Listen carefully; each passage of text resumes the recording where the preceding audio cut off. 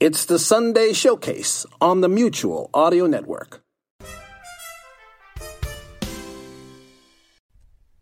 The following audio drama is rated PG for parental guidance.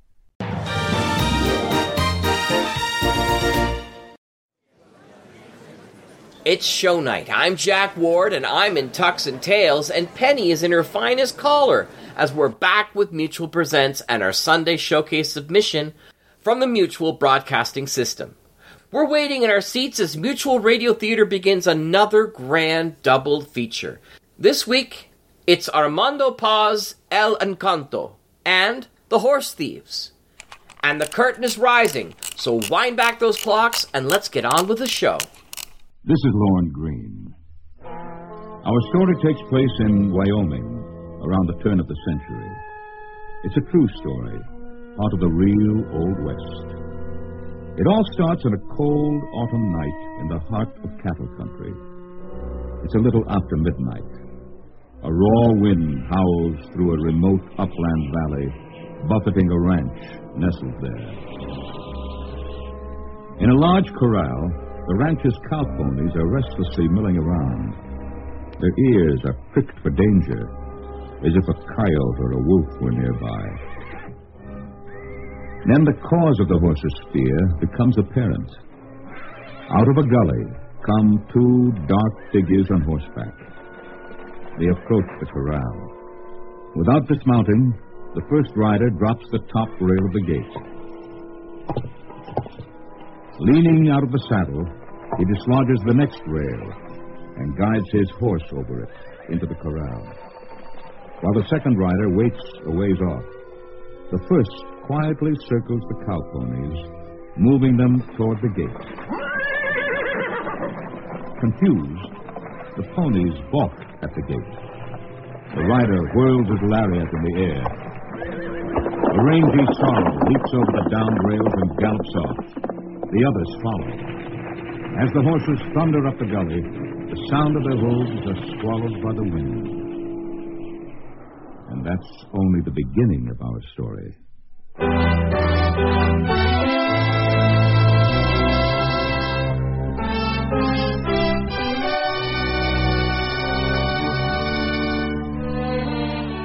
Mutual Radio Theater, a new adventure in radio listening.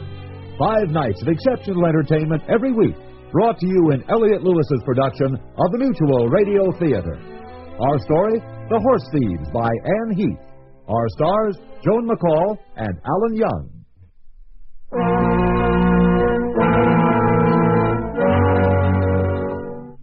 The daring midnight raid is to affect the lives of many people, but none will be touched by it in quite the same way as one young woman.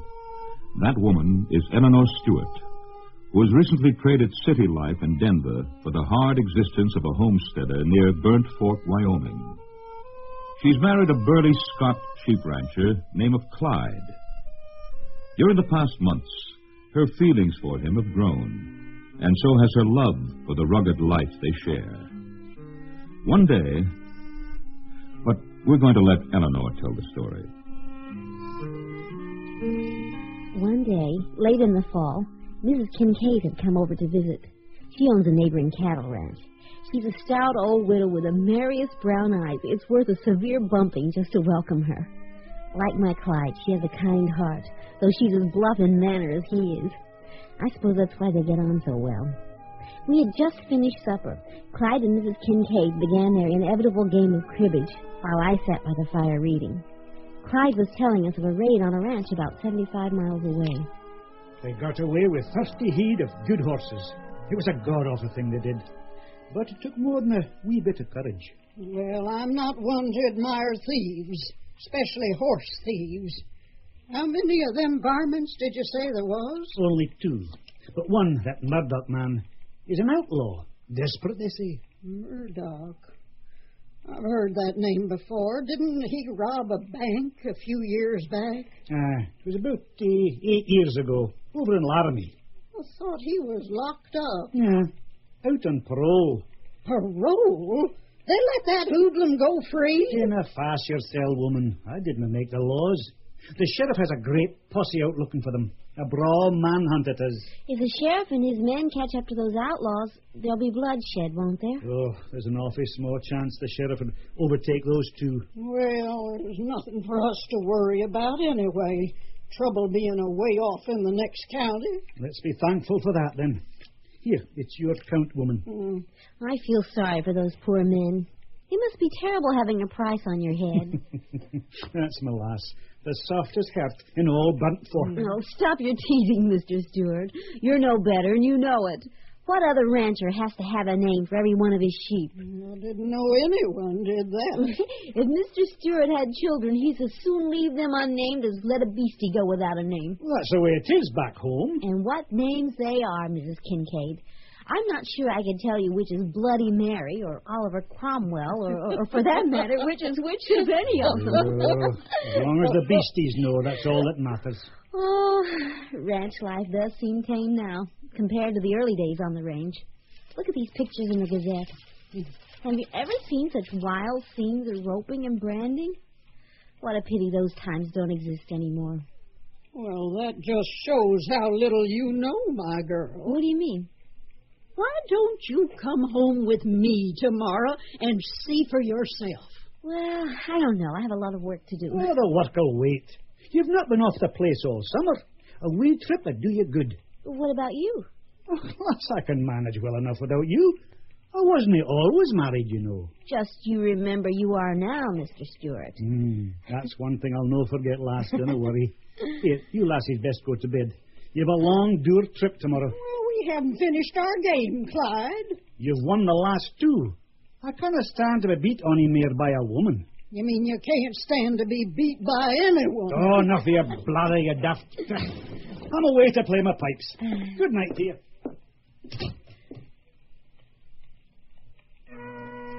Good heavens, what is that he's playing? It's a special favorite of his. He plays that tune every night. He's never told me the name of it. Not sure I'd want to know the name of it.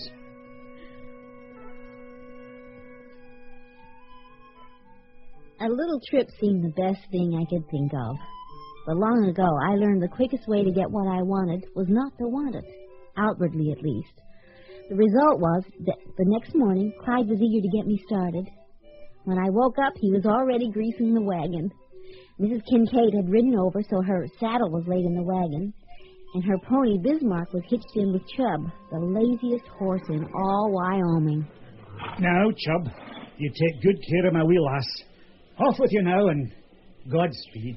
Goodbye, Mr. Stewart. Goodbye, you scoundrel. Don't forget you owe me a game of cribbage. A Scotchman never forgets a debt, woman, and I'll beat you good and proper next time. That day was especially beautiful. To the south, at our backs, were gleaming snow peaks and heavy forests. West, north, and east were long, broken lines of the distant mountains with their blue haze. For a distance, our way lay up Henry's Fork Valley. Prosperous little ranches dotted the view, ripening grain rustling in the warm morning sunshine. The quaking aspens were just beginning to turn yellow. Everywhere, purple asters were a blaze of glory.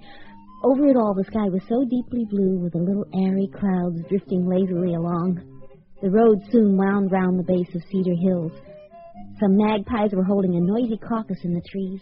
A pair of bluebirds twittered excitedly on a fence, and high overhead a great black eagle soared.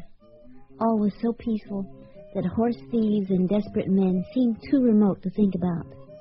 But that was to change soon enough.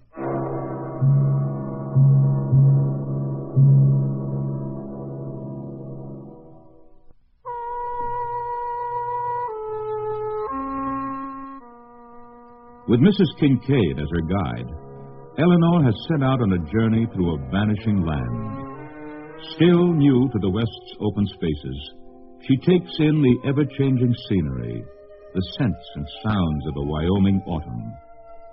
She can't know what lies ahead. It's not something a novice homesteader from Denver could easily imagine. After traveling for some time, we crossed a creek and the buttes. I saw that we were not heading toward Mrs. Kincaid's ranch. We're going to the mouth of Dry Creek. where it goes into Black Fork. That's where my punchers are holding 500 steers. We'll visit their camp, and you'll come back wiser than before, my girl. Well, we both came away wiser. I had thought we were going directly to the ranch, so I put up no lunch, and there was nothing for the horses either. But it was too beautiful a time to worry about such things.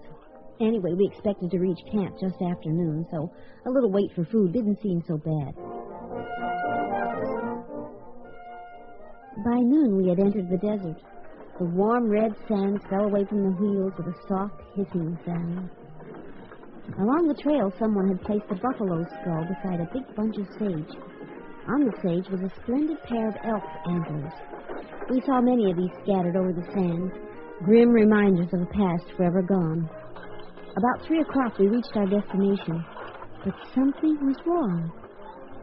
Well, I'll be. There's no one here. Where are those cowpokes got to? Are you sure this is the right place? Well, this is where Matt said they'd be. Matt? Matt Watson. He's my herd boss. Maybe I got my days turned round. Well, what'll we do now? Well, something I've been meaning to do all day. Whoa, boys. Hand me that hatchet, Eleanor. Oh, sure. Here, will a stick like this should encourage your chub to get a mite brisker pace. He needs all the encouragement he can get. We took the trail of the departed chuck wagon. Before long, we topped a low range of hills. There, in a cup-like valley, was the herd feeding contentedly on the lush green grass. Soon we saw the glimmer of white canvas, the cover of the chuck wagon. We headed toward it. But not a soul was in camp. The fire was out. Even the ashes had blown away. Hello! Herman! Where can he be? I'm so hungry. So am I. Let's see what's in the grub box. Oh, wouldn't that cramp you? He locked it. Wait till I see that cook. I knew I should have fired him. What now? Well, nothing to do but make the best of it. I know. Let's go down to the river. Try and rid ourselves of some of this dust.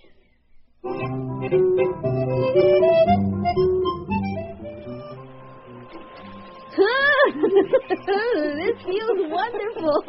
I felt as dry as that desert. Nothing like a good soak to take your mind off your trouble.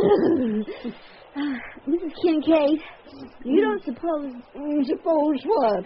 You don't think those outlaws might have come this way, do you? You mean them 2 horse thieves Clyde was telling us about? Oh, they must be across the border by now and laughing their fool heads off about the daring deed they pulled. Aren't you ever frightened? I mean, a woman alone out here in the wilderness? Oh, I was a mite skittish at first, after Zeb died. But not anymore. This life's not for everyone. You know that by now. Temperament's got a lot to do with it. Anyone afraid of coyotes and work and loneliness had better leave ranching alone. You know, I do feel that ranch life suits me. I like to work and to prove things out. But I know I still got a lot to learn. Well, that's why you're here. And where else could 2 refined women like ourselves bathe outdoors without fear of intrusion? Certainly not in Denver. Oh, look, who's that? Oh, it's Herman. Quick, grab your clothes. Oh. Herman!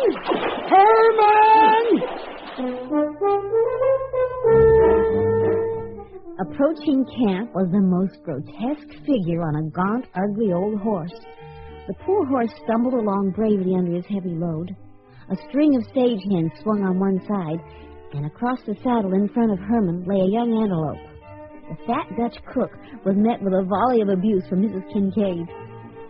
And how is it we come to camp half-starved to death, and there's no cook, and there's no food? Is that what you're paid for? And how is it that you have not so much sense as you have tongue? What are you talking about? How have you lived so long in the West and wouldn't know enough to hunt a bean hole when you reach your own camp, huh? Why, you old double lord, I forgot. Herman removed the stones from where the fire had been, exposing a pit. He lifted from it pots and ovens of the most delicious-looking meat, beans, and potatoes. He spread a tarpaulin on the ground for us to eat from, and soon we were showing an astonished cook just how much 2 women could eat. When the regular supper time arrived, the cowboys began to come in. Our presence didn't keep them from their bantering. What's for supper, Herman? I could eat a bear. Didn't you see the menu? We're having roast duckling with wild rice. Oh, a new name for beans in the sow belly? I don't care what it is, as long as there's plenty of it. My cooking is wasted on the likes of you. You're right, Herman. We just ain't used to no gourmet cooking. You boys, stop wagging your tongues, or I give your supper to the horses. They will appreciate it. Hey, Daisy, don't you know any tune whistles that don't... Well, this is my favorite. All day long you're whistling that darn tune. And now you're serenading our supper. Well, I'm sorry, boys. I thought y'all liked my whistling. Them critters like it. They keeps them right peaceful. Them steers don't know good tune any more than you do. Well, maybe not, but my horse does. Jasper loves my whistling. Well, that don't tell you something. Hey, Daisy, where'd you learn to ride?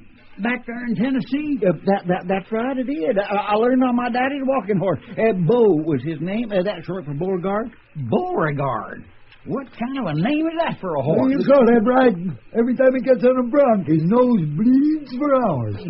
Look at there, it's bleeding now. Leave him alone. He can't help it if his nose bleeds. Oh, that's right, New York. You tenderfeet stick together. I ain't no tenderfoot. I can ride and shoot as good as any man in this outfit. Maybe better. You just may be eating them words if you don't quit your boasting. Didn't you know? All them fine Eastern folks gets might big for their britches. Just 'cause I'm from New York don't mean I'm no fancy greenhorn. Well, I gotta agree with you there, New York. You sure ain't fancy. In fact, you playing games. What's the matter? Hello, boss. Well, howdy, boys. Evening, Miss Kincaid. What brings you way out here? Well, I brought my friend, Mrs. Stewart. She's come to get a taste of range life. Well, how do, ma'am? I hope you find camping out to your liking. I do already, Mr. Watson. Well, good. Herman, I'll have me some of that hot coffee. How's things at Burnt Fort, boss? Well, more exciting than usual. What's up? Seems there was some horses rustled over in the next county. Thieves got away with 30 head. How many of them were there? Just 2, but one of them is Clem Murdoch. The bank robber? Ex-bank robber. Seems he's found a higher paying profession. Sheriff's got half the state out looking for him. Which way they headed? Well, I don't know for sure, but if they got any sense, they're heading for the border. They could be somewheres around here. Could be, boys, could be. I ain't afraid of no derned outlaw. My paw waited and bloody go up to his neck, you know. And you'd slip off the old block, right, New York? That's right. And I ain't ashamed of it, neither. I hope that posse chases them outlaws this way. I could use me some target practice. Oh. New York, anybody ever tell you you go to the same place for lying as you do for stealing? I got you there, New York. That's tell them, boss. The air began to grow chill and the sky was becoming overcast. Everybody got busy with preparations for the night. Fresh ponies were saddled for the night relief. The hard-ridden, tired ones used that day were turned loose to graze. A tent was put up for me and Mrs. Kincaid to sleep under. I can't remember ever being so tired. Only I couldn't sleep. I lay awake wondering about the horse thieves. I would just have to wait to find out what the next day held in store. But, as I soon discovered, the night was not yet over.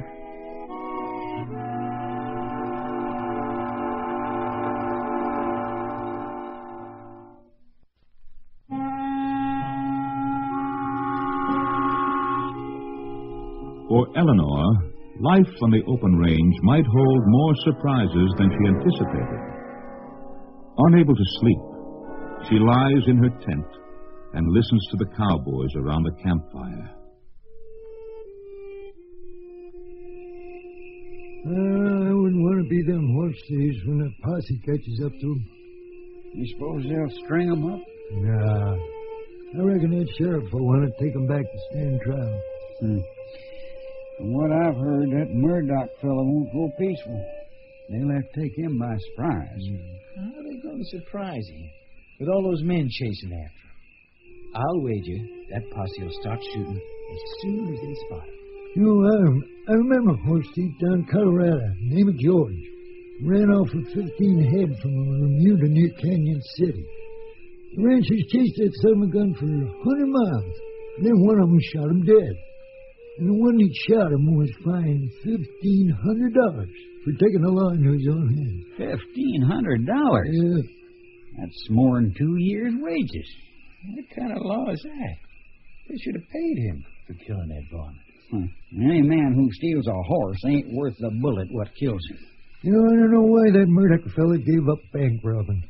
It takes style to rob a bank. That's enough slavering for one night. We got a long day ahead of us tomorrow.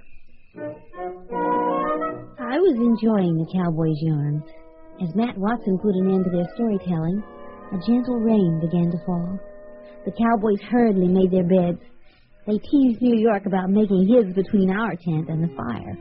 You're dead right, Pard, making your bed there. If them outlaws comes this way, they'll think you're one of the women. They won't shoot you. Just us men are in danger. Oh, confound your fool tongues. How are they going to know there's any women here? I'll tell you, fellas, my old man waited and let it go up to his neck. And you just laughed. I could hear Herman busy with his pots and pans. Then he mounted the tongue of the chuck wagon. For breakfast, we have tackleberries. First come is first served. And those that sleeps late gets nothing. Kincaid, I never heard of cackleberries. What are they? Oh, you just wait till morning. You'll see. My imagination pictured cackleberries as some very luscious wild fruit. I could almost taste them as I dozed off to sleep. But I couldn't stay asleep. I wasn't afraid exactly, but I was certainly nervous. The rain fell gently like tears.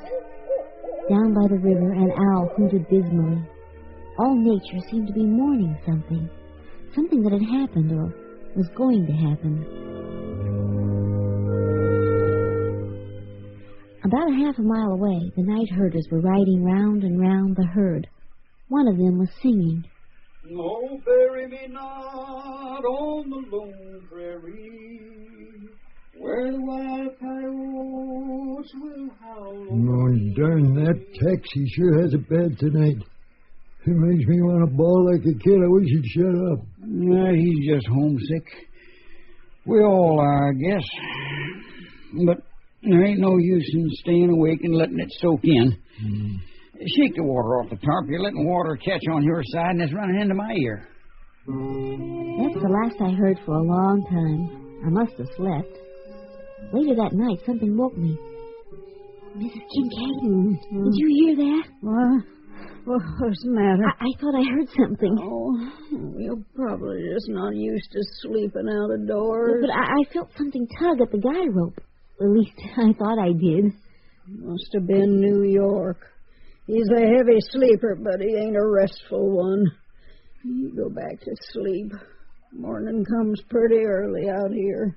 I lay there in a dozy, half-awake state, until suddenly I was startled by a loud voice. Oh! Whose outfit is this? This is 7-Up. Kincaid's. Who wants to know? Oh, that's you, Matt. Sheriff Ward. Oh, well, right on in. Well, we've been after Meeks and Murdoch all night. Well, I heard you was out hunting them fellers. Any luck? Oh, we almost had them a ways back. One of my boys got off a shot, maybe wounded one of them. But it got so darn dark we couldn't see.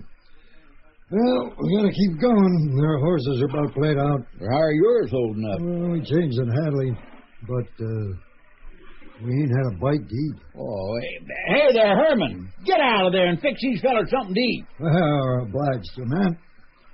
Mind if we search the camp? Make yourself to home. Take a look. Who's in the wicket? Sheriff, ladies. Ladies in there. Miss Kincaid and a friend. Oh, how do, ladies?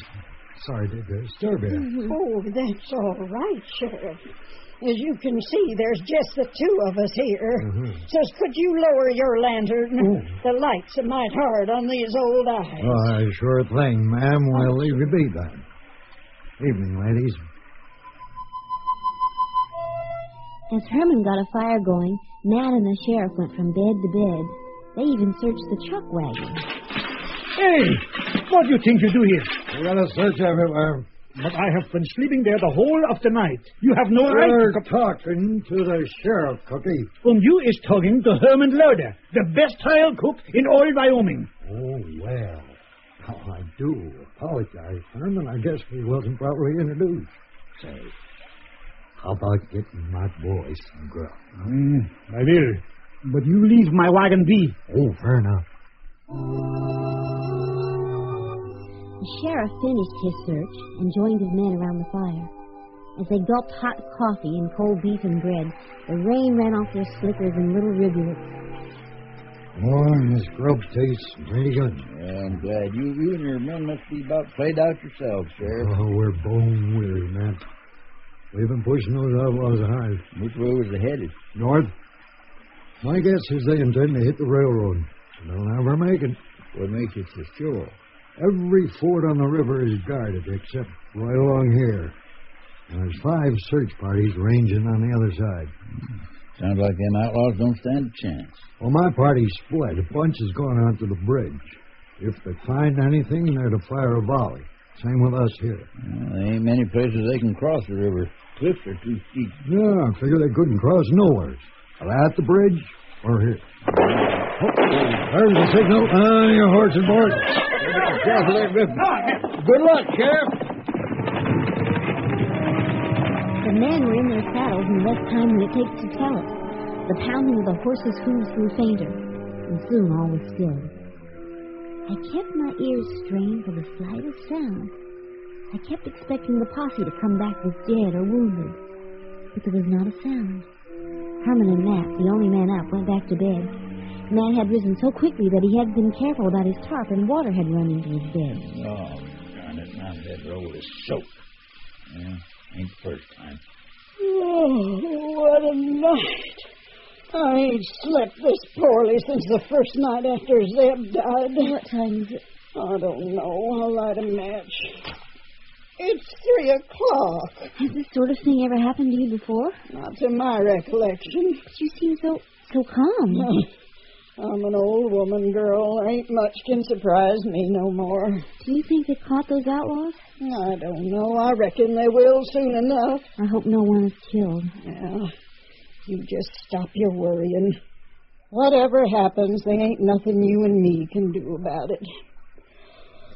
Oh, I'm going to try and catch up on some sleep. Why don't you do the same? I'll try.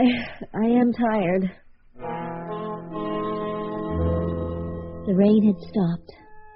Through a rift in the clouds, a star peeped out. I could smell the wet sage. A little breeze came by, bringing Tex's voice again, singing to the herd. Oh, it matters not, so I've been told, how the body lies and the heart grows cold.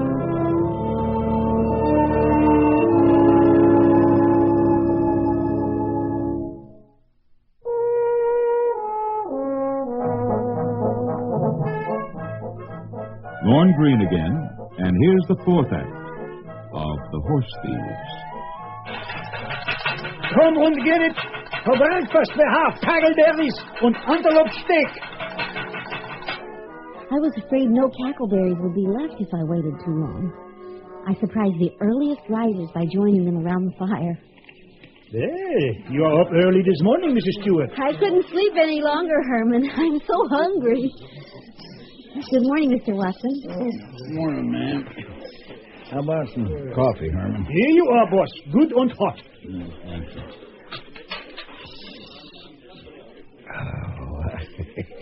Oh, I just ain't worth speaking to till I've had my coffee, man. Oh, I understand. Clyde, that's my husband. He's the same way. I never cared about it much myself, but somehow it does taste better out here. Mrs. Stewart, you want to eat while this is still hot? Oh, yes, please. I held out my tin plate while Herman filled it with an antelope steak, an egg, and 2 delicious biscuits. When I'd finished, I said, I'm ready for my cackleberries now, Herman. Listen to her now, will you? How many cackleberries do you want? You already have what I cooked for you. Well, Herman, I haven't had a single berry. I guess you ain't used to our lingo, man. You see, cackleberries and eggs are one and the same. Oh, I see. Well, I guess there are times when anticipation is better than reality. What say, man? Nothing, Mr. Watson. Tell me, have you any news of the posse? Well, ain't heard nothing since they lit out of here last night. Hey, Herman, see if you can persuade that loafer New York to get off his backside, will you? With pleasure, boss. New York, turn out of there, or I scold you good. All right. Stop kicking me, will you? What the deuce was you fellas kicking up such a ruckus for last night? Blockhead, don't you know? No what? The sheriff was here, searched this whole camp last night. Well, I'll be. There was a battle down at the bridge afterwards. Either they all got killed or else nobody's hurt. They would have been here otherwise. There was a shootout with the horse thieves? Sheriff took a shot at him yesterday, but I guess he missed. They got away anyhow. Well, I'll be damned. And you just laid there and snored, you darn fool. I sure wish I'd have known what was going on. I'd have joined up with that there posse. And said goodbye to the 7-Up for good. Oh, go on. Get your breakfast before there ain't none left. Sure wish I'd have known. Hey, wait a minute. What happened to your shirt? Well, what's the matter with it? Well, looks like it's all soaked with blood. Oh, that darn Daisy must have crawled in with me, that's all. Blame his bleeding snoot. I'll punch it and give him something to bleed for. Daisy ain't been in all night. Huh? Daisy took Jesse's place when he went to town after supper. Well, then who did crawl in with me? And why was he bleeding? I ain't sure, but I aim to find out. Boys, search this camp.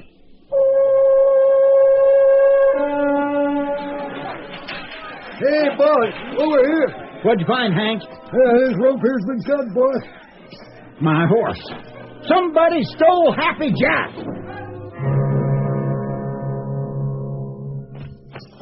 Hey, boss! Boss, I found a horse down by the river. He was hid in the willows. Did you mind? No, I never seen him before. He ain't tied or nothing. Never even moved. Looks like that thief made a trade. His own tired nag for the best cow pony in the outfit. Boss, you don't think... Yes, New York, you had company last night, all right, but it wasn't Daisy. Then it must have been... One of them outlaws crawled right in with you, and you never even knowed it. You mean he was right there next to me? Look that way. Must have been there the whole time the sheriff was here. Well, I'll be... That explained the strange noise I'd heard the night before. The outlaw had pulled off a daring ruse. The discovery had the whole camp stirred up, except for Herman and Mrs. Kincaid, who seemed to take it all in stride. By sunup, the search party returned. After 24 hours in the saddle, they were too worn out to continue the hunt. While the men flung themselves down for a few hours' rest, Matt told the sheriff what had happened. Well, looks like the chase was hopeless anyway. That outlaw no doubt heard me say we was heading north. And now he's probably way down south. Utah, most likely. Plenty of forests and mountains hiding down there. Sheriff, there's something about this that just don't smell right to me. What do you mean? I've been thinking about that shooting last night. What about it? Well, who do you think started it? Oh, I reckon it was one of the boys I sent on ahead. And what'd you find when you got to the bridge? Nothing. It already took off after them outlaws. What are you getting at, Matt? I got a feeling one of your boys was in cahoots with them outlaws. Oh, are you going loco? You got a traitor in your posse, Sheriff. He done that shooting to draw you away from camp so's that thieving varmint could escape. Now, Matt, you're just fired up about losing You're your darn horse. right I'm fired up. I think Murdoch's the one behind this. He's the one's got my horse. You'll get your horse back. I'm going after Murdoch myself. Don't be a darn fool. I ain't the one looking foolish right now. Get out of my way, Sheriff. Mrs. Kincaid, you sure got yourself one hot-headed trail boss there. Well, that horse means a lot to Matt, Sheriff. He raised Happy Jack from a colt, broke him himself. He has to at least try to find him. Oh, for his sake, ma'am, I hope he don't.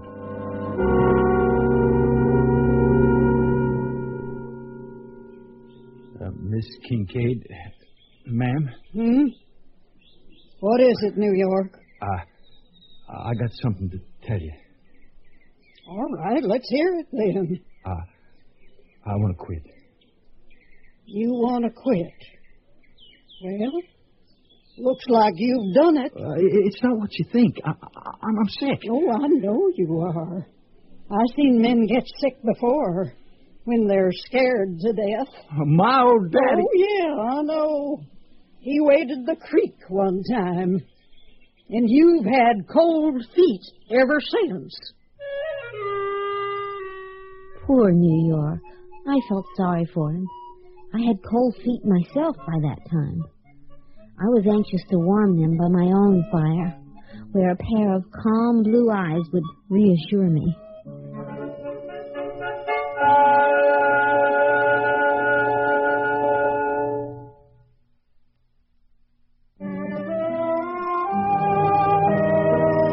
I never did get to see the roping and the branding. It couldn't have been too exciting anyway after all that had happened. The sheriff accompanied me on the way home. When we drove up to the house that evening, I heard a most welcome sound.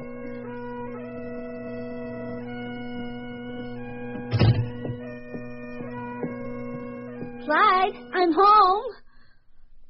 Hello, lass. Oh, you are a welcome sight. I missed you. And I missed you. Oh, Clyde, you can't imagine. Did you know like the roundup? Oh, it wasn't the kind I expected, that's for sure. What happened? Well, it all started last night with a shooting at the bridge. The sheriff and his posse... The sheriff? Yes, he was after the horse thieves. You don't mean those horse thieves were up there? I'll say they were. At least one of them was. He hid himself right there in our camp. Then there was a shooting, and it was supposed to be a signal for the sheriff. The shooting? Just gunshots in the night. And Matt, that's Mrs. Kincaid's trail boss, he said it must have been a traitor in the posse who started it. Started what? The volley of shots we all heard. And I guess Matt was right because the sheriff, he rode back here with me. He found out today that one of his men is missing. Fit to be tied down he slow was. down, lass, slow down. I cannot understand what happened. I'm not sure I understand myself. Seems to me that life on that range out there is all beginnings and middles, with never any kind of endings at all. You must be tired. You can tell me all about it later. Oh, it's good to have you home again. And it's good to have your arms around me again. I've seen enough of the wild life on the range, well, for a while anyway. Clyde, would you do something for me? You know I would. Would you play me a tune on your pipes? Oh, I will with pleasure, my bonny lass. What is it you'd like to hear? Why, Clyde Stewart, don't you know? I'd like to hear your special favorite, of course.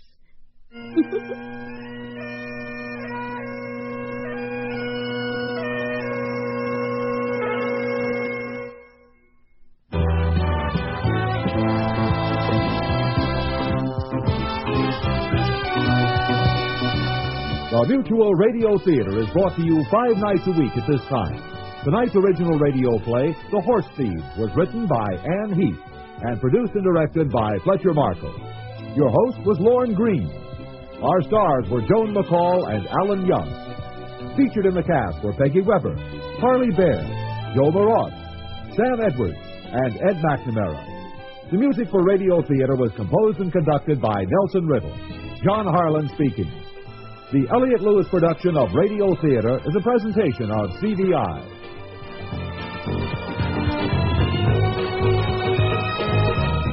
This is Andy Griffith. Join us tomorrow at this same time I've got another story I think you'll find riotously amusing.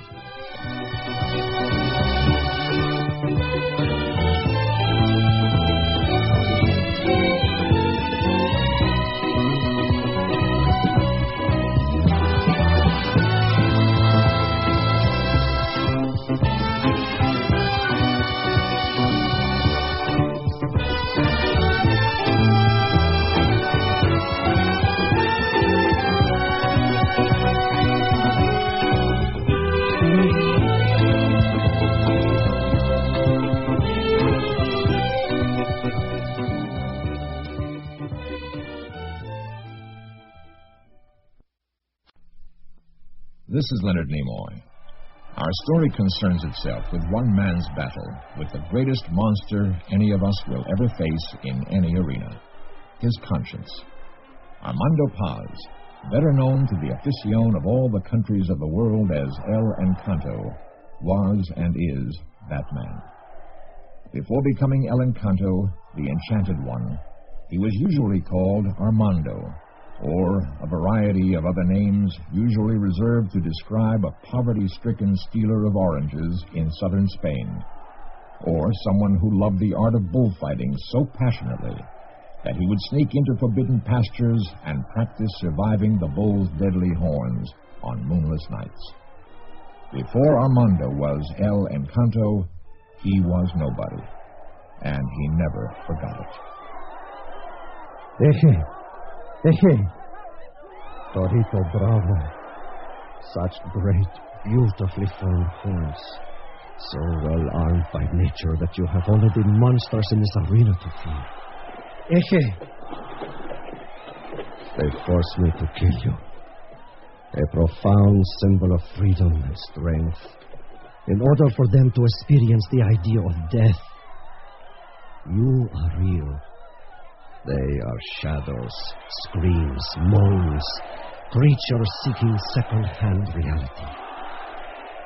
The sword sinks into the muscle of your great neck like butter, and your right horn grazes my groin as you make the last charge of your life. We are joined now in a warm blur, suspended in time for a second. And I feel the sensation of your horn slashing a pattern into my guts. I live. Your horns die. The screams of the monster that forces us to live on each other's blood is the same. Always the same. And that's only the beginning of our story.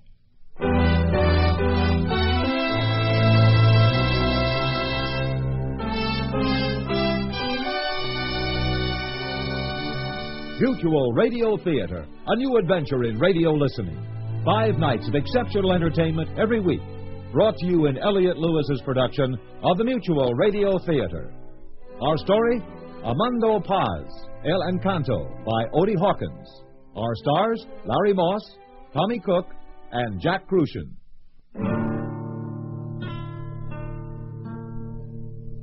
Life is not always easy.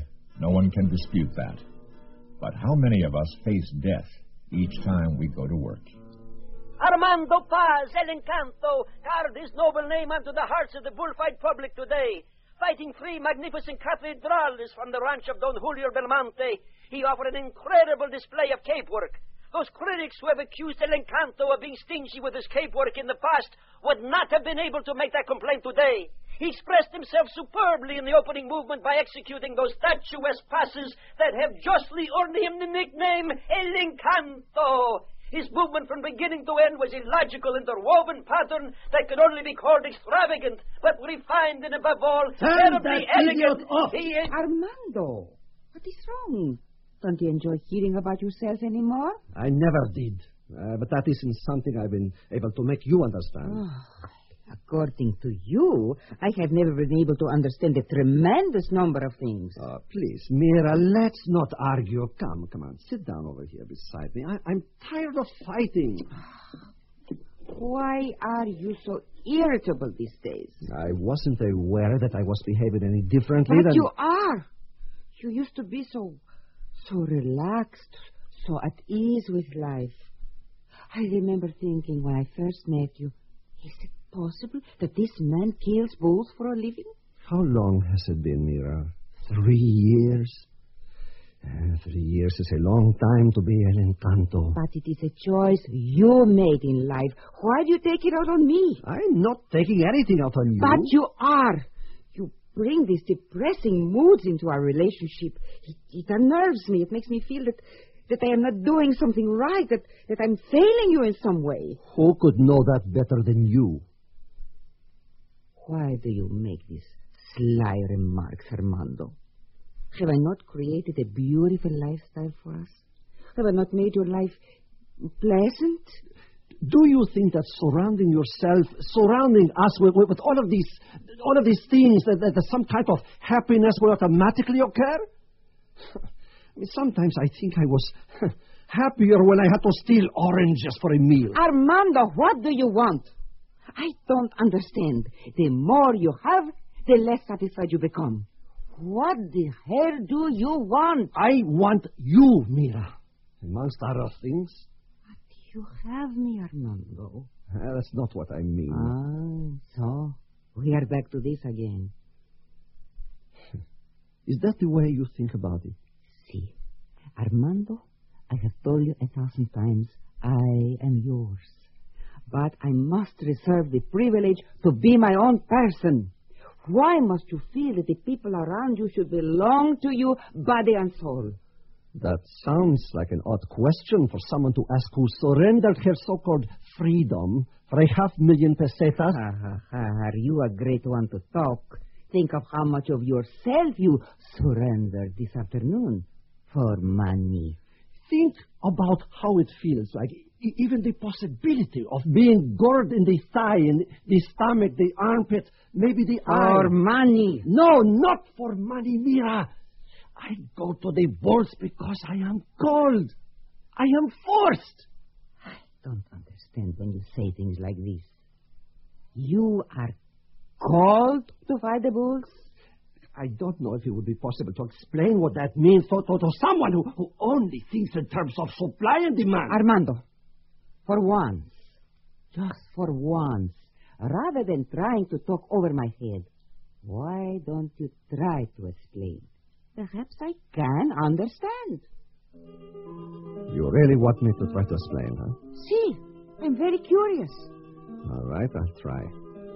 But first, we must place ourselves outside of this petty conversation. I never engage myself in petty conversations. You asked me to explain something to you. If you want that explanation, you must be patient and listen to it. See, go on. Good. I must explain to you what I know, what I feel in my own words. Because I haven't read the words of the people who write about my art. As a man, I am nothing. Nada. I am like other men, but as a creature who confronts death in the shape of a bull many times each season, I am El Encanto. I do not quite understand. I told you you wouldn't understand. But I did not say for you to stop. Should I go on then? See, of course, go on. I am a sacrifice, you see, to a spirit in our world that is older than religion. It is older than my Uncle Juan. Is there such a thing? Yes. I'm sorry. I did not mean... I understand, Mira. I understand. Pour us some more wine. I see. There. Our best Jerez. Now, please, go on. I say that I am a sacrifice to a spirit older than religion. Now, this is true. The spirit is fear. And I am used by the afición, by the public, to overcome something that they do not want to confront. Death. I am the woman who... You are the what? I know it sounds incredible, but in a way, symbolically, I am the woman in the pretty clothes, flirting with a supreme symbol of manhood, using the capote and muleta as fans. And yet, every man in the arena identifies himself with me. I wish Jose Flores could hear you now. Jose knows this already. It is what makes this afición so great. I can understand all of this. I can understand all of what you say, except for the part where you say you are forced to fight the bulls. But it is true. It is my calling. If I did not do it, someone else would have to do it, and they probably would not do it half as well. So, you think of yourself as some kind of a priest, eh? I spoke of myself as a sacrifice, not a priest. Armando, you are an incredible man. Incredible.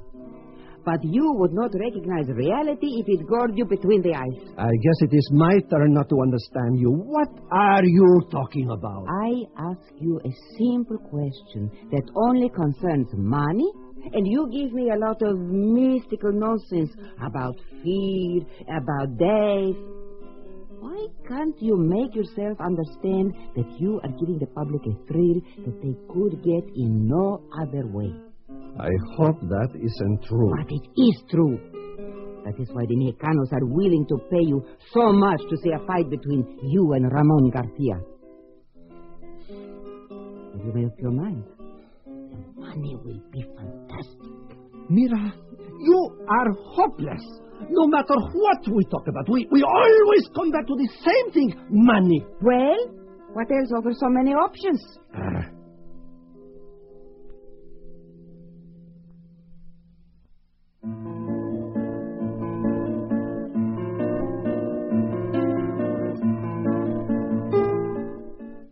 Going back and forth in time, we are quite often able to take mental pictures, emotional glances at our heroes, especially those of yesterday, as these men are doing, and as they remember and wonder.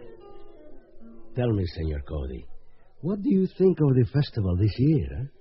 Oh, I've seen better. Oh, I like that in you. One who has always seen better.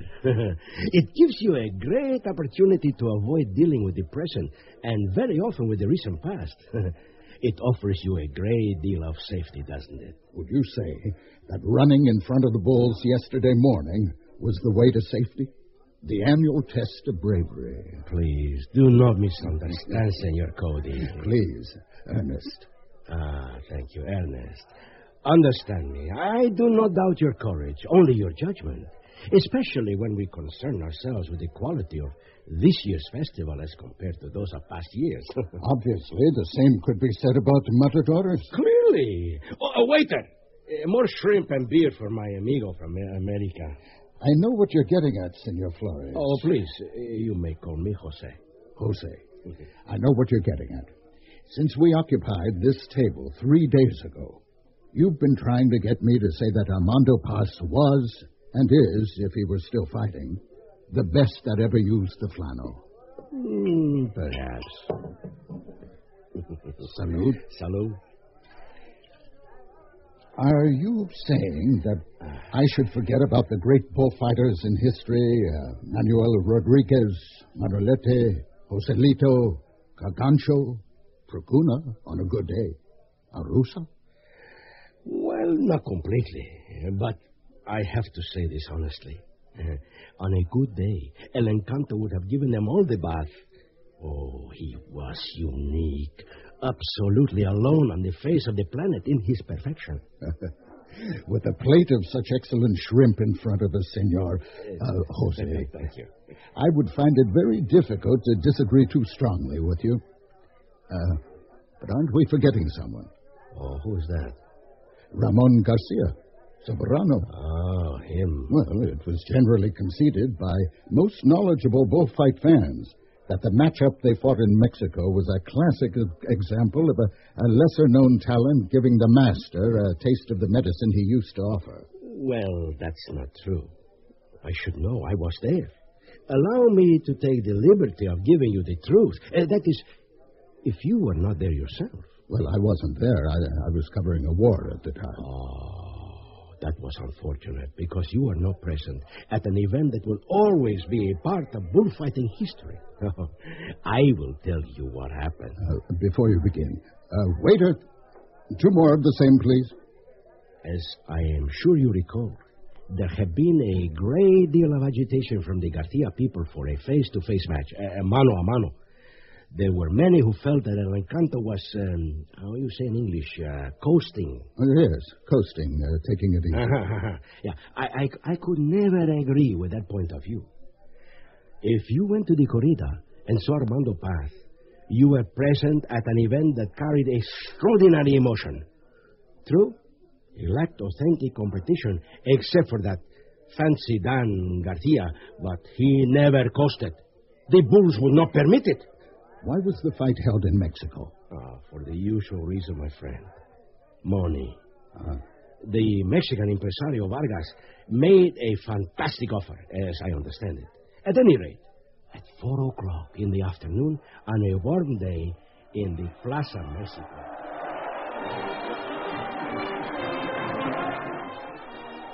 Matador Armando, be careful with this one.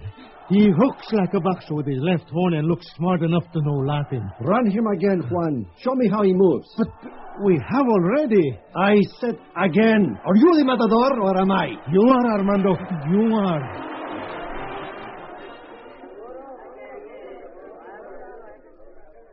There were also a number of disloyal types who felt that Armando was not only coasting, but that he had lost his nerve, the urge to fight the bulls. He used to ask me, Juanito, has there ever been another one like me? If you give me the truth, old man. I guess at 40 to his 20, I did seem old. I know you've seen them all. Am I not unique in this art? I laughed at his arrogance and agreed. But I always cautioned him about making comparisons. Every great matador is a divine manifestation of grace under pressure, created to purge us ordinary people of certain emotional problems. They are priests, these men, ones who perform honestly and with a strong sense of justice.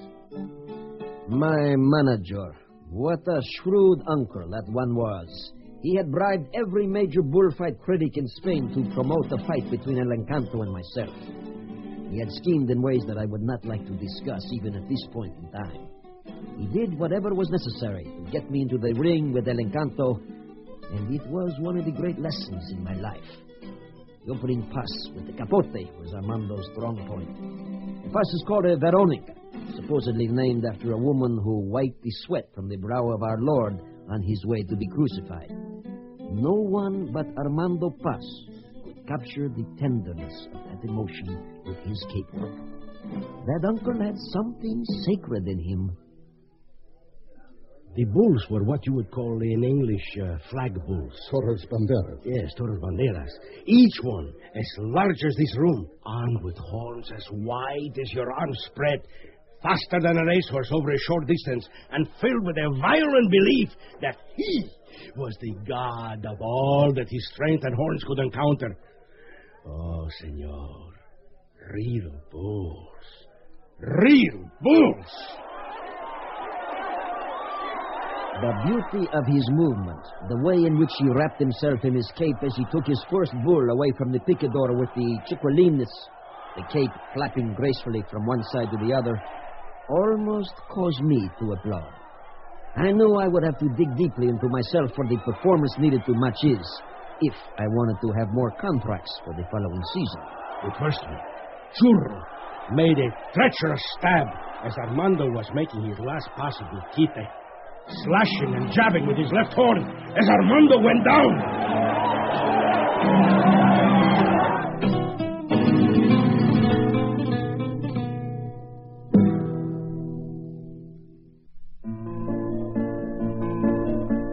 Most people say that the bullfight has 3 basic parts, and some say thousands of pieces. But all agree that death is always a prime ingredient for both the bull and the man. Juan Pelé, Armando's peon de confianza, the oldest, the most experienced member of his quadrilla, saved him from a serious goring with one bold slap on the bull's nose. Oh, I have never seen a man move toward danger with such courage.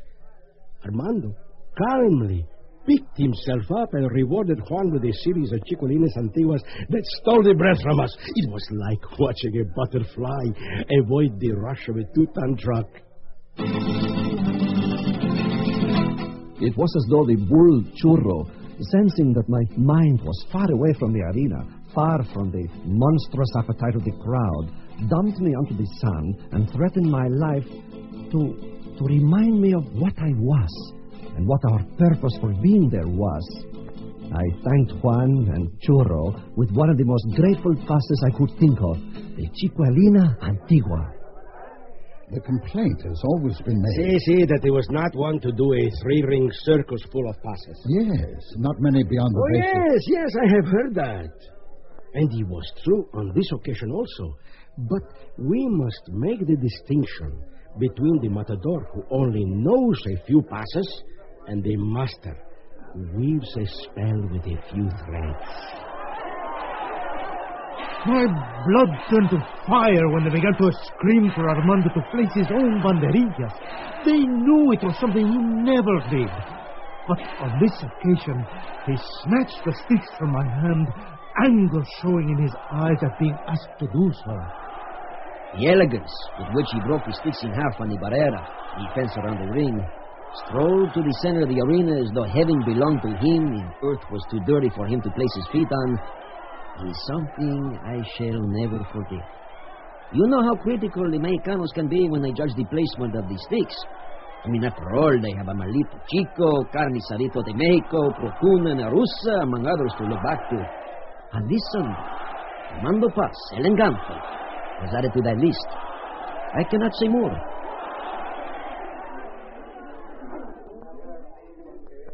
Old men, sitting in the places where bullfighting is discussed, such as this place. See, in such places as this, throughout the world, will always speak of those 3 pairs of banderillas. In Mexico, they are called El Encanto sticks, Los Palos del Encanto. He placed one pair standing on the strip that circles the barrera.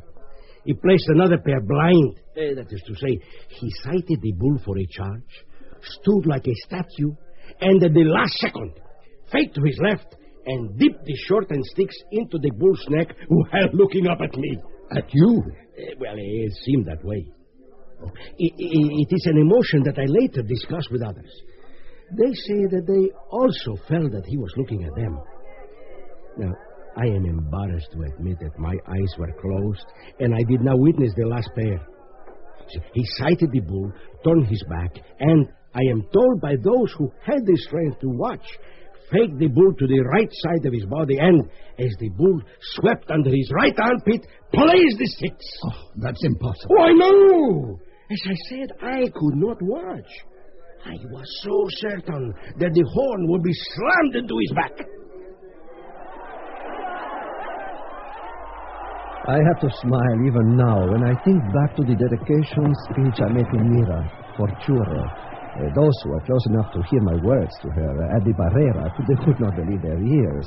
I could tell from the shock that their faces registered. I said to her, "To you, Mira Duran, I would like to dedicate this noble animal. I would like to dedicate it to you as a true representative of the beast that forces me to fight, to kill, to bleed, and maybe someday to die." I remember the words of the dedication because I had rehearsed them for 2 days. Mira thanked me for my words with her usual cynical smile. His domination of the bull was masterful. I have seen them all, the best. But this was like seeing it for the first time. At one point, as he dropped the bull's head with the left-handed natural and led the animal's face into the folds of the flannel, I had the illusion of seeing a man open a garden gate in slow motion. And during the course of his movement, as he slowly left the bull poised in one spot with a dazzling remate, he turned to us with a grave expression as though to say, I am doing this for you. I, El Encanto, the only one in the world able to do this. I hated him, and I loved him. I am told that a new record for fainting was set in the Plaza Mexico during the course of his faim. I found him a strange creature to watch. It all appeared to be a dream, the manner in which he led the bull past his body in a series of dream-like patterns as he casually studied the reactions of his audience. For long, slow moments, as he worked closer and closer to the horns, I felt myself being drawn into a brotherhood, one that only a few men on earth were privileged to join. You would not believe it. The stupid women who fainted in the plaza. And it was not much better on the men's side. See, of course, he was great. But couldn't they see he was simply playing on their emotions?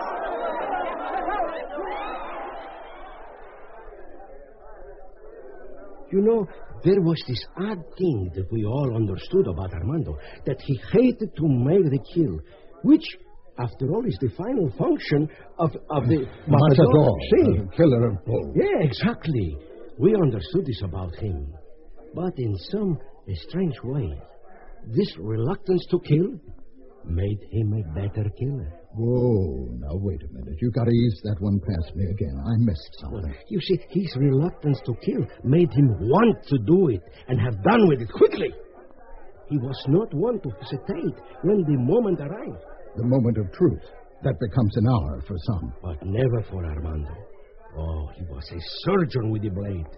The moment of truth was only for a moment. Some invisible force pressed upon my shoulders as Churro staggered to his knees. I found myself kneeling in front of his horns, crying. As his blood spilled onto the sand, I felt some mysterious power was draining me. Somehow I could see myself through the bull's dying eyes. Armando the Rascal, they called me at one point, the thief of the orange groves, the crazy one who stalked full-grown bulls in the pastures at midnight with a torn shirt. I had never questioned what my role in life should be, what I might become, other than a bullfighter. And with Churro, I found myself asking that question.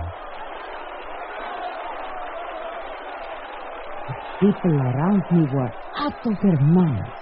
Churro was an unbelievable experience.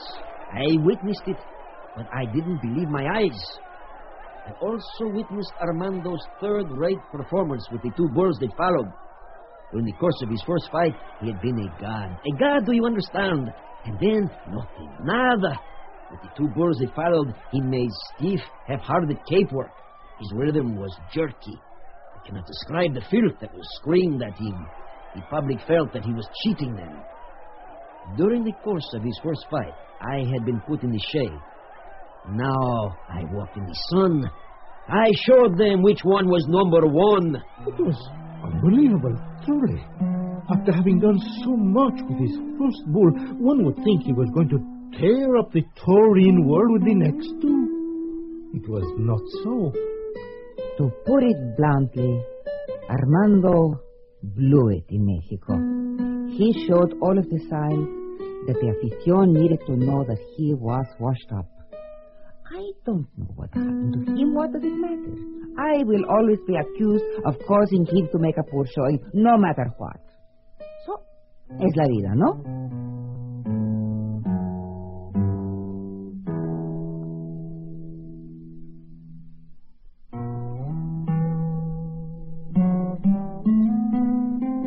Leonard Nimoy again, and here's the fourth act of El Encanto, the story of Armando Paz, Matador. I could never explain it, what had happened to him. He became a man at war with himself. He dragged me around with him nightly, into and out of the lowest dives of the city. He drank too much. More wine for us, for my friend Juan, for me. Armando, come, let us go home. We've had enough. Yeah, you're right, Juanito. What sense does it make if we'll only be sorry later for it? It was even rumored that he betrayed me with that dancer, Teresa Albatin. Oh, if I had found it to be true, I would have clawed her eyes out, and his. Many of us in the profession thought that he had cut the coleta, as we say, that he had retired. Yes, it is true. I have to admit it. I, José Bienvida Flores, aficionado número uno, fell into the trap of believing that Armando was, how shall I say it, washed up? If one had to be blunt about it, yes. I believed with many others that he was washed up, a memory. And then, one morning, an announcement mysteriously appeared on the posts and walls of the city. The announcement was that he would fight bulls from 6 of the greatest ranches in España. A Mirura from Cabrera, a Paro Romero, a Domecq, one from De Los Gallardo, Vista Hermosa, and a Vista Villar. Soccer suddenly seemed much less important than usual. I have to admit that I went to see him prepared to see someone who had once been great make a fool of himself. It was a real puzzle in my mind as to why he needed 6 super bulls to show the world how bad he had become. They were all mistaken. I had no need to prove anything. After my fight with Churro, there could not have been anything else. He was the bull of my life. It was also, in some rare way, the germ of a feeling that I'd always concealed from myself. His death was my awakening, in the manner of speaking. Armando acted, well, let us say different towards me after Mexico. I cannot explain exactly what I felt in words. I could reach him no longer. Do you understand what I am saying? We had always had differences of opinion, even from the beginning. But this was different. He was different. He would stay out half the night and go to the church next morning, every morning. It was like living with a person in 2 different worlds. I thought perhaps it was the Gemini in him, the divided personality coming out. I made a decision. The decision was to give the bulls one last chance. There were those who didn't understand. Mira didn't understand, but she never understood me very well anyway. Others called my decision arrogance or madness. I didn't feel it necessary to explain anything to them. I made my selection from the best ranchers because I was the best, and I wanted to fight the best one last time. There was a slight breeze moving through the city on the day of the fight, but in the arena it was like a hurricane. The worst that could happen on the day of a fight, the wind. Armando joked about it.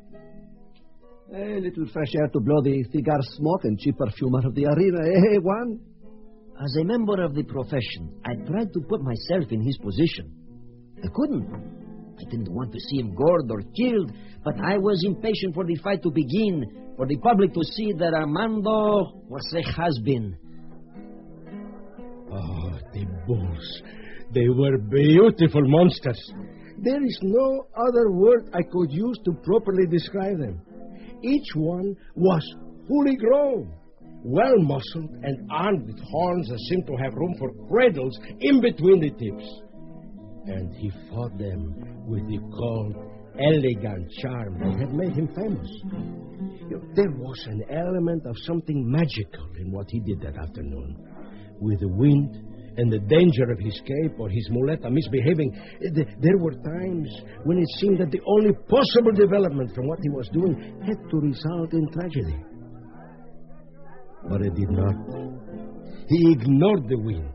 and the cynicism of the crowd, and he offered himself to the bulls. Pedrecinas on his knees, morenetes, manoletinas, afaralados with the left and the right hand, movements with his signature on them. He dedicated the bull to 5 other persons beside myself. Oh, I treasure the experience of having witnessed his triumph. It was almost religious. He fought 6 of the most dangerous bulls in Spain, in the world. And he gave the money to charity. Can you imagine risking your life for nothing? It was done. I had offered the best of them a chance and survived. I could go onward to what I knew would be a more satisfying life, a life that would grant my soul peace.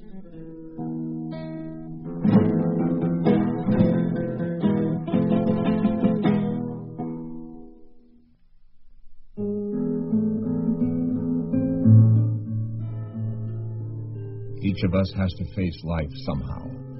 Some of us only do it in the mirror, at the surface. Armando Paz went much deeper. They scream for blood! For my blood! Blood! Oh, no, no, no. Stop! Stop, please! Are you all right? Yes. I'm all right, Father. What was it? The bulls again, Father Paz? No, not the bulls, Father. The crowd. It's never the bulls that cause me to have nightmares. It's always the crowd, the memory of the crowd. And what a monster it was. From time to time, I have this horrible dream of them charging me all together. The crowd charging me, howling, screaming at me. I think I understand what you mean, Father Paz. I must admit I have been an aficionado all my life, and I recognize the beast you speak of. Yes. Shall we go to chapel to pray? Yes. Yeah, I think that is a very good idea. I would like to give thanks for having escaped from the horns of the bulls and the public. Father Paz, I have wanted to ask you, what do you think of this rivalry between Ramon Garcia, soprano, and Diego Ordóñez? Well, I would like to say, to begin with, that neither of them is as good, well, Lord forgive me for my modesty, as good as I was. Ramon, with his great ego, shows...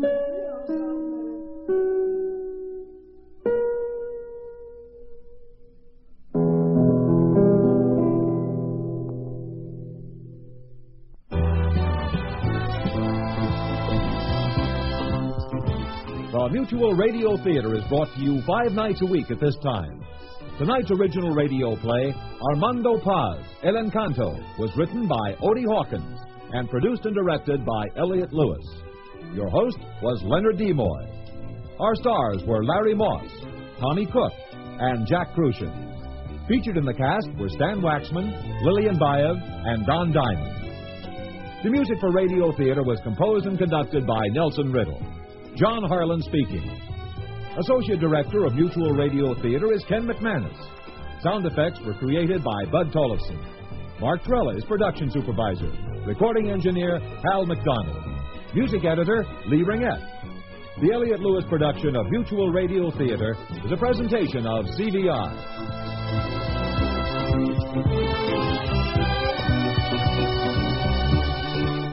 Mutual Radio Theater has been brought to you by Sears, a name that means quality and value. A name that you can count on for service and dependability. Sears, where America shops for value. This is Lorne Green. Listen in on Monday for another story about the West, as it was then, as it is now.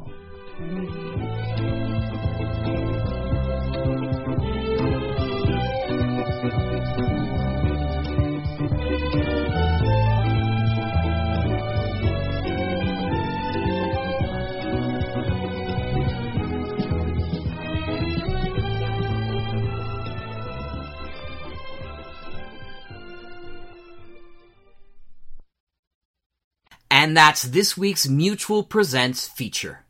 The Mutual Audio Network brings the best of old-time radio and modern audio theater to the world. Be sure to subscribe through the Mutual Audio Network podcast feed, any of our podcast days, or the Mutual YouTube channel, which includes MadCon and many other extra features and shows. See you all next time at Mutual Presents. Good night.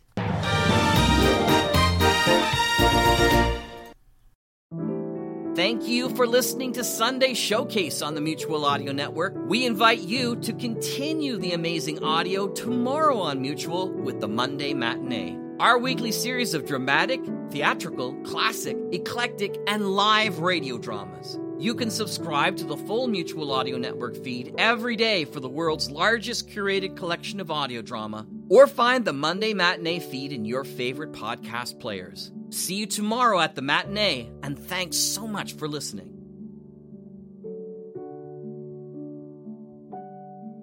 The Mutual Audio Network. Listening and imagining together.